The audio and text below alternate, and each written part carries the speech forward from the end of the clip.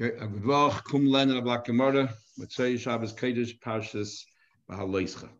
We are up to the Memches of Aleph. We'll start from the very top of the page.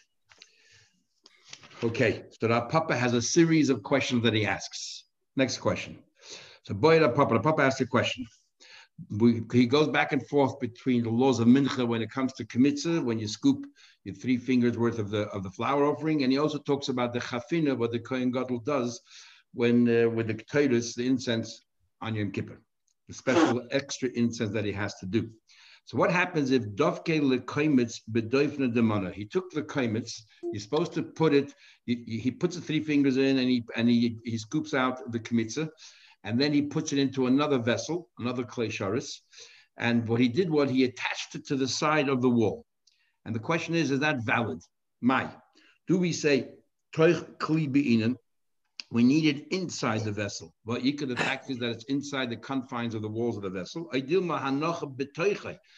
need it to be placed inside kitikuna, the correct way, binan. And the correct way is to be in the bottom of the keli. But halakha, we don't have that. So therefore, teku, it remains with the question as well.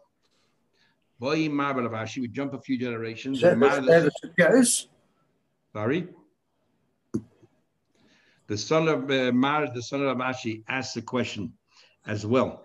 What about if Afche Lemana, he takes this vessel, he turns it upside down, and the Dovke Lekaimitz Ba'arisa de money, he turns the vessel upside down, but the bottom of the vessel has a rim as well. It's not the ideal way of using this vessel, but it has a rim, so he puts the kmitza inside on top of the bottom of the vessel, and it has walls around it. So he put it on the floor of the vessel, but it's not really the normal way of doing it. Is mahu? Do we say hanocha b'toichai b'inavika? It has to be inside the confines of a wall. It is. Ideal hanocha ketikna b'inam. We needed that the hanocha should be done the correct way. But leka, you don't have that. Teku, remain with the question as well. Okay, now we continue. Boy, Rav Papa had a question. We say that the Kohen Gadol has to take 2 fistfuls, and he brings it. He has his hands together. He takes 2 fistfuls of the incense, and he brings it in. He puts it in the ladle, and then we said that the ladle. We had a discussion yesterday. We'll discuss it soon. He takes the ladle and brings it inside the Kodesh HaKadoshim, and he perhaps. Either he puts it directly onto the coal and the shovel of the coal, or he puts it back into his 2 hands. And the question is, when we say that every kohen, depending on the size of the hands, that's how much incense you place inside. So the question is, mechukis agedushas? Did you smooth it out so it should be like straight line or level, or gedushas, or is it piled up? You pile it up as long as it's being protected by your hands, even though it's piled up high and higher, it's good enough. Rabba said to Rabashi, neither. Tashma, we learned in the Brisa coming here. We say it has to be the fistfuls of the Kohen Gadol. Doesn't have to be smooth. It shouldn't be piled up too high. It's floating on top. It's a little bit more than, it's not exactly level. It's a bit raised above that. Okay, we're up to the Memches of an Aleph, about 10 lines from the top of the page. Tanan Hasam. We learned over there. So the Gemara brings an interesting thing. And the Gemara brings here a little hakdama. What happens, when you shecht an animal, there's a number of activities. So first, the shchita is the first activity, and then you have to have a receptacle to receive the blood, which we call Kabbalah. And then and the blood it's the first blood, the dam, that comes, the dam shahanefesh tolabay. When you shech the animal, the blood that squirts out, that's where the nefesh is. And that has to fall directly into a keli. And then you transport that keli to the mizbech, which we call it haylacha. And then you spray it onto the mizbech, which we call zrika. So what happens if nishpach hadam ala rizpa? What happens if the blood, when it's spurted out from the animal's neck, it first landed on the floor? The question is, can you collect the blood and put it in the vessel afterwards, or is it too late? But us, we gather together, it's possible, because it has to go directly from the neck into this utensil. Minakeli ala rizpa. What happens if after, it went straight from the neck into this vessel, but then the vessel turned over or something, and it spilled out from the vessel to the ground? But also, when they collected it, kosher is kosher. That's all right, because what the main criteria is that the blood should go from the neck straight into the keli. So how do you know that? How do you know that has to go straight from the neck into the keli? You can't land on the floor and then collect it. Because the Tanu Rabbana, we learned, it says in the Pasuk, it says that the kohen, the anointed kohen, the lokach, he should take me dam hapar. If you read it literally, it means from the blood of the ox, which it means it's not, you don't have to have all the blood. You just need to have some of the blood. And so this is what the Brisa says. Midam hanefesh, which blood do we want that the kohen should take in this receptacle? The blood that has the nefesh inside it. Those are blood that squirts out as soon as you shecht. Or not when you make a little incision in the skin before you did the full shchita, before you cut through the trachea and the esophagus, before you did that, a little bit of blood comes coming out, that runs out. That's not the blood we're talking about. Nor midam hatamtzis, nor the blood after the original squirt, it continues flowing. That's not the blood we're talking about. And then we continue. Midam hapon. What we're going to do is we're going to take the mem from midam and we're going to put it added to the word mahapar. So instead of reading middam hapar from the blood of this ox, we're going to say dam mehapar, blood from the ox. Dam mahapar yikablanu. That means that the blood has to come directly from the ox to be called kabbalah. It has to go straight when you shecht it into this vessel. If you're going to say middam hapar, yeah. What gives Chazal the right to play with the words of the Torah in that way? I mean, we got lots of examples of them changing words or swapping words. I mean, who gives them the right to do that? Under what's the principle that gives them that right? We had it a few times. We will have it a few times in Shabbat. It's called Goydin U'Meisifin, as we'll see in a minute, where they take off from one word and they add it to another word. And they have to have a reason why they're doing it, as we'll see in a minute why they're doing it here.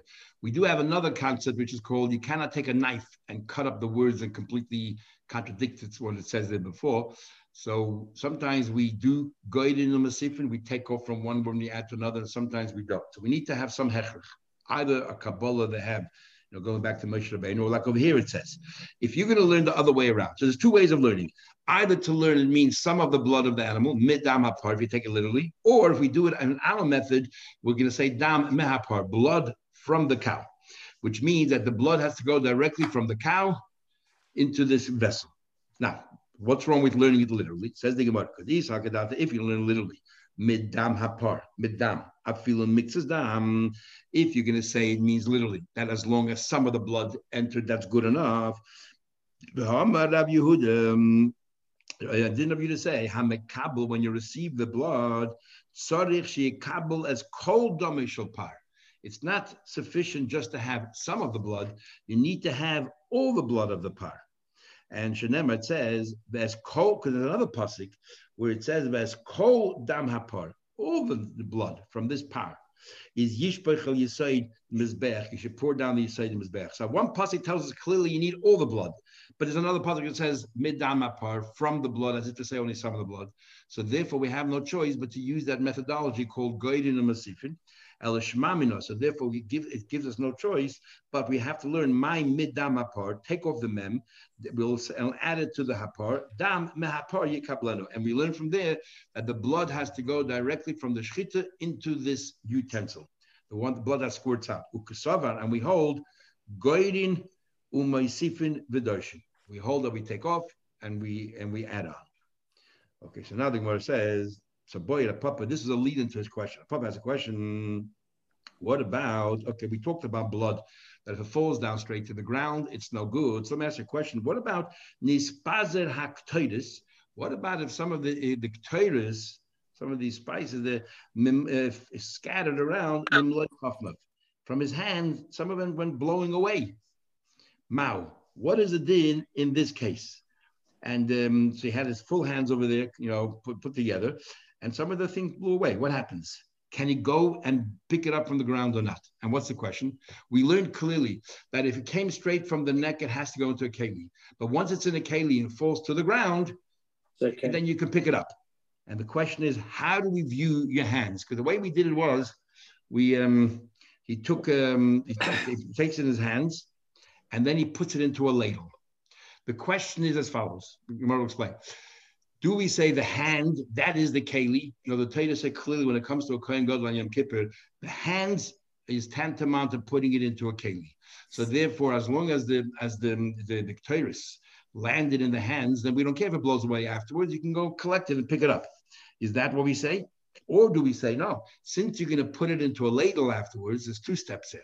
Usually it's only 1 step, right? From the neck of the animal straight into keli. Here you go with the potatoes, you put into the hands, and then from the hands, you put into a ladle.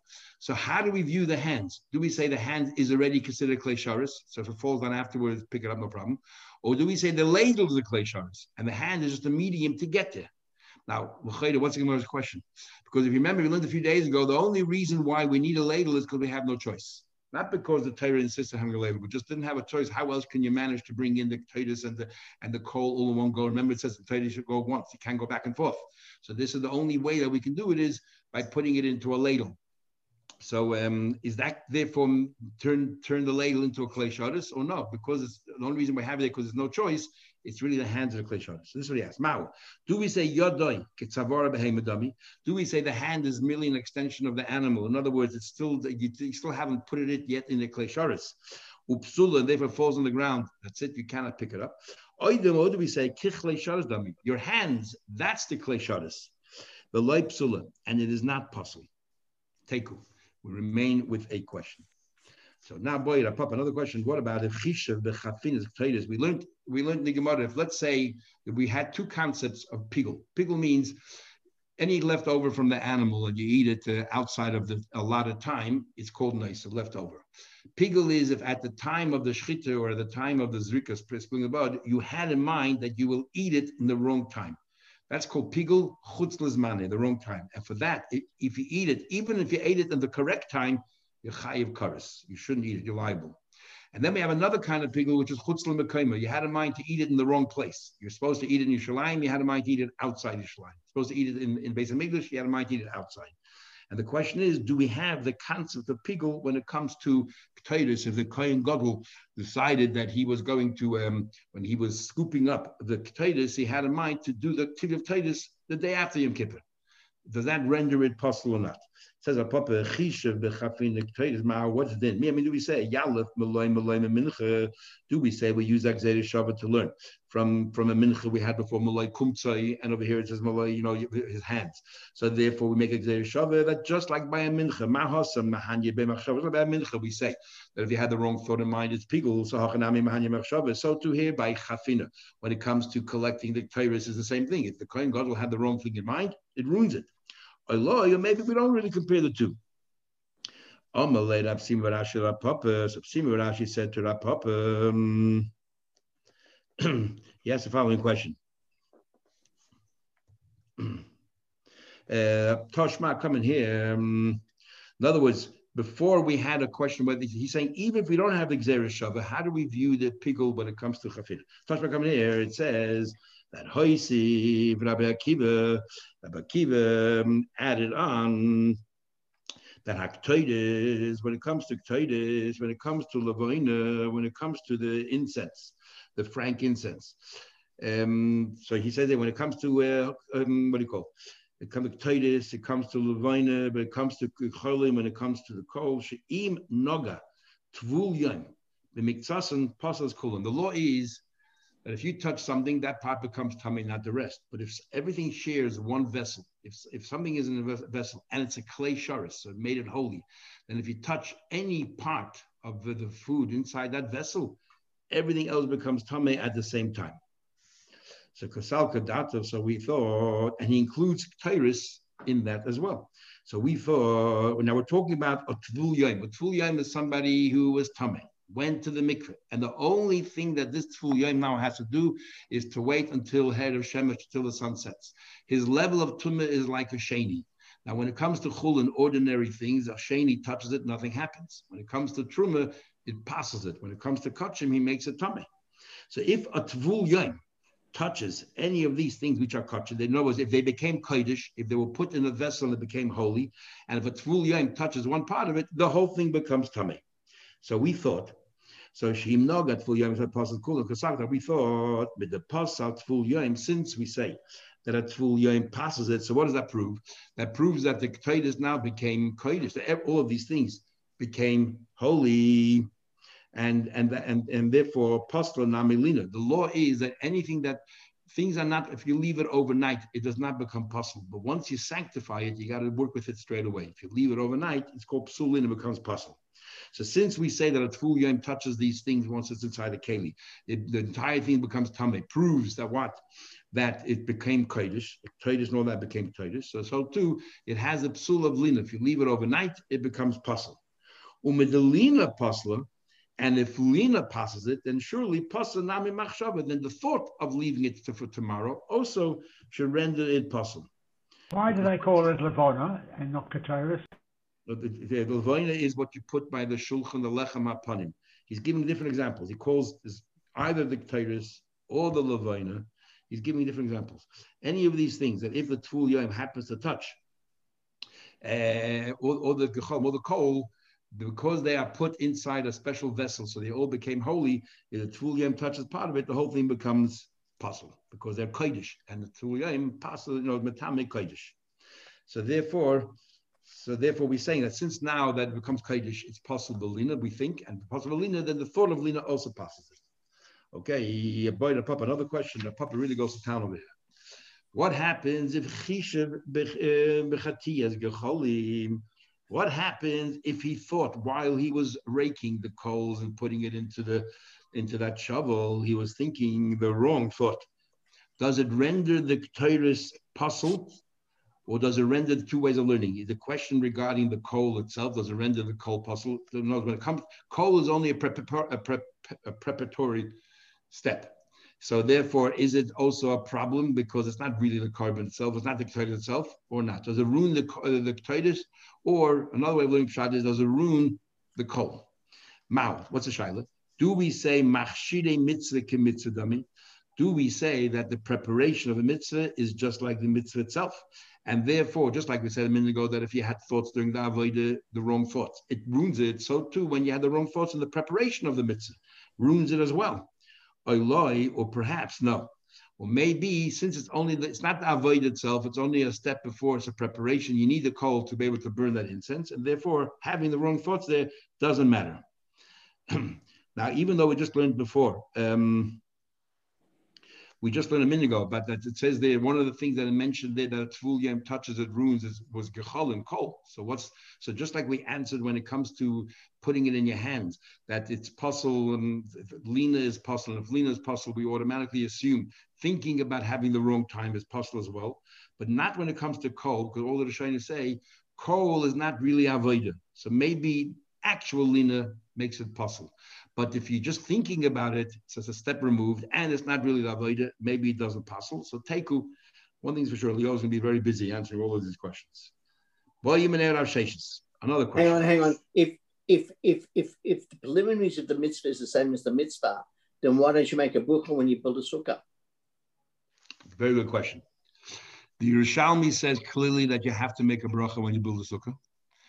In our Gemara, we're going to have in the Sech, first of all, we actually have in Rashi and Daf Chesam and Aleph Makkos, we will have, where Rashi says building a sukkah is a mitzvah. And we have a Mishnah in Shavuos about a person makes a shvu about building a sukkah or not. We hold you don't make a bracha because the bracha that you make, Shechayanu, it's only a preparation. It's called a hechshe mitzvah. And here we're talking about karbonis. And the hechshe mitzvah, when it comes to a mitzvah, has a different status than a hechshe mitzvah when it comes to karbonis. But there are opinions that hold. It's definitely like the Alter Rebbe Shulchan Aruch in Kuntres Achas said it's the beginning of the mitzvah of sukkah in the laws of Ner Shabbos Kodesh. And Yerushalmi says you do make a bracha, so there are. Avineza Paschals you should make a bracha, so there are. Our authorities hold that it is, even by mitzvah. Lamaise, the mitzvah is to sit in the leisure basukah. So if you built a sukkah and you didn't sit in it, you didn't do anything. No, they say there's two mitzvahs. One is to build, and one says sukkah tasalacha, right? It says in the Torah, sukkah tasalacha, which has nothing to do with sitting. There's a mitzvah to build a sukkah. In fact, it says in the poskim, you shouldn't have a guy doing it for you, especially the schach part, because it's a mitzvah putting it on. And you shouldn't give a mitzvah away to someone who has no mitzvah. You should do it yourself, or at least pick some of them up and put them down so that you did the mitzvah of sukkah. So what is the bracha? Lasa sukkah. Those who make a bracha, the Yerushalmi says you make a bracha, says lasa sukkah, to make a sukkah. Okay. Boy, next thing. So now we learned in the Gemara as well, we're learning Gemara as well, that all the activities of a kohen has to be done with the right hand. In fact, a kohen, a lefty, is disqualified from being a kohen. That's considered a mum. It has to be right-handed. And all the activities have to be done with the right hand. You learn from the Mitzvah. We know that it comes to the shechita, has to be done with the right hand, and also comes to the zrika and the kabbalah. But when it comes to halacha, the transporting, the ferrying across the blood, even though it's one of the avodas, and how do we know it's an avodah? Because it says they should bring it towards the mizbech, so we know it's an avodah. But there, the word kohen is not mentioned. So therefore, the question is, because the word kohen is not mentioned, doesn't matter. Doesn't matter, first of all, if you can use your left hand in this case. If you carry the left hand, what's it in that? Is it all right or not? He said, we learned in our Mishnah clearly, where does the Kohen Gadol, how does the Kohen Gadol transport the Torahs from outside into the Kodesh HaKadoshim? We learned clearly he has a ladle in the left hand. Not as a machta be made. It takes the machta, the shovel in the right hand, there's a kafas and the spoon in the left hand. So clearly from here we see that when it comes to transporting whatever it is you're about to bring up, you can use your left hand. Says, well, that's good. But why don't you bring it? There's another source. Why don't you bring the following source? Why don't we bring a source? That's talking about an exceptional case. It's not about the Mizbeach. It's in Kodesh HaKadoshim. Maybe we can argue. Why? There's another source which clearly, directly tells us regarding transporting something to the Mizbeach. Now we learned haregel. Okay, we chopped up we cut up the different parts of the animal. We place them on the ramp, and then from the ramp we bring it up to Mizbeach. We had that a while ago. So we learned that now we learned in a Mishnah haregel. So the regel comes with the head, the right leg. So haregel shel yamin. The right foreleg goes together with the head. You cut it in one piece. So the leg itself is in the left side. You take it on your left hand because the head is on the right side. Ubase oira lechutz, and the way it works is the leg itself, the part that you cut off the leg from the rest of the animal. It's is to have it sticking out in front of you, facing the mizbech. So you have it facing yourself. You have that part that was cut off facing yourself, and the hide that covers over is facing the outside. So we see clearly from here that they carry things with the left hand. Clearly, you have your left hand. So because the head was on the right side, and the right foreleg was on the left side. Says the Gemara, Ima Hasam. The reason why we didn't bring that as a proof is how I would have thought Hani Mili over there. When it comes to transporting things which are not essential for the carbon itself, it really doesn't matter which side you carry, right or left. The loyma akva kapara. If you didn't bring the limbs on the mizbech, the animal is still all right. When it comes to the blood, remember it's pivotal for the carbon, the blood, the sprinkling on his beach. Maybe when it comes to the blood, maybe it's important to use your right hand. Maybe it's not good enough for the left hand. That's why we bring the case of the Yom Kippur, which is the Titus is very important, obviously, and be using the left hand. Okay, we'll ask a question of that. We'll ask a question of Zayda. So you say that the left hand is all right. Well, that's a question. It says clearly, Zar a Yisrael, or a lady, anybody who's not a Kohen, or Oinen, somebody who a close relative passed away, or a Shikr, somebody who's drunk. Either, like Rashi learns in other places, it means somebody drank wine, and Tesis learns even through any alcohol. Ubalmum, somebody who has a blemish, they're disqualified. All of these four cases are disqualified from carbon. When it comes to receiving the blood, clearly when it comes to transporting the blood as well, uvazik and sprinkling, passes. Okay, what's the problem? The next part, the chen yoshev. If the kohen decides to sit, and we know that it says la'amad l'sheidas that you have to stand and serve Hashem, and they sat, disqualified. The chen smile. It says clearly here, if you use your left hand, and one of the examples, one of the activities was halacha. Possible to you, it's a question of Sheshes. So we repudiate Rav Sheshes. So the Gemara wonders, Rav Sheshes knew this brisa. So, and we know for a fact Rav Sheshes knew this brisa, and yet for whatever reason he wasn't concerned. So what happened here? Says the Gemara, I don't understand. But Rav Sheshes, Rav Sheshes himself used this brisa to ask a question on Rav Chizda. So he knew about this brisa. What's the story there? The Rav Sheshes once said to the speaker of Rav Chizda, he said, "Boy, Rav Chizda, I want you to do me a favor. I want you to go ask a question for Rav Chizda. Haylacha bizar mahu. Can a Yisrael or a Levi, because they're permitted to shech the animal, can they be the one to transport the blood as well?" Ask him that question. Amalei, so Rav Chizda responded, Ksheda, he said that is kosher. And he said, Mikra Misayeni, I'll prove it from a pasuk. It says by Melech HaYayash. In fact, the Torah says the most astonishing thing that they brought a Korban Pesach in the times of the King Yehoash, which was in the latter years of the first Beis Hamikdash, and there never was a Korban Pesach like that from the times of Yehoshua. Everybody wonders exactly what does that mean. How could it be hundreds and hundreds and hundreds of years they brought Korban Pesachim, and what happened then? So the simple shot over there is he gave every single year the sheep that they needed. Nobody had to bring their own sheep. He gave hundreds of thousands of sheep to all the Yidden, and that was so unique about that Pesach. But why did they mention Shikori?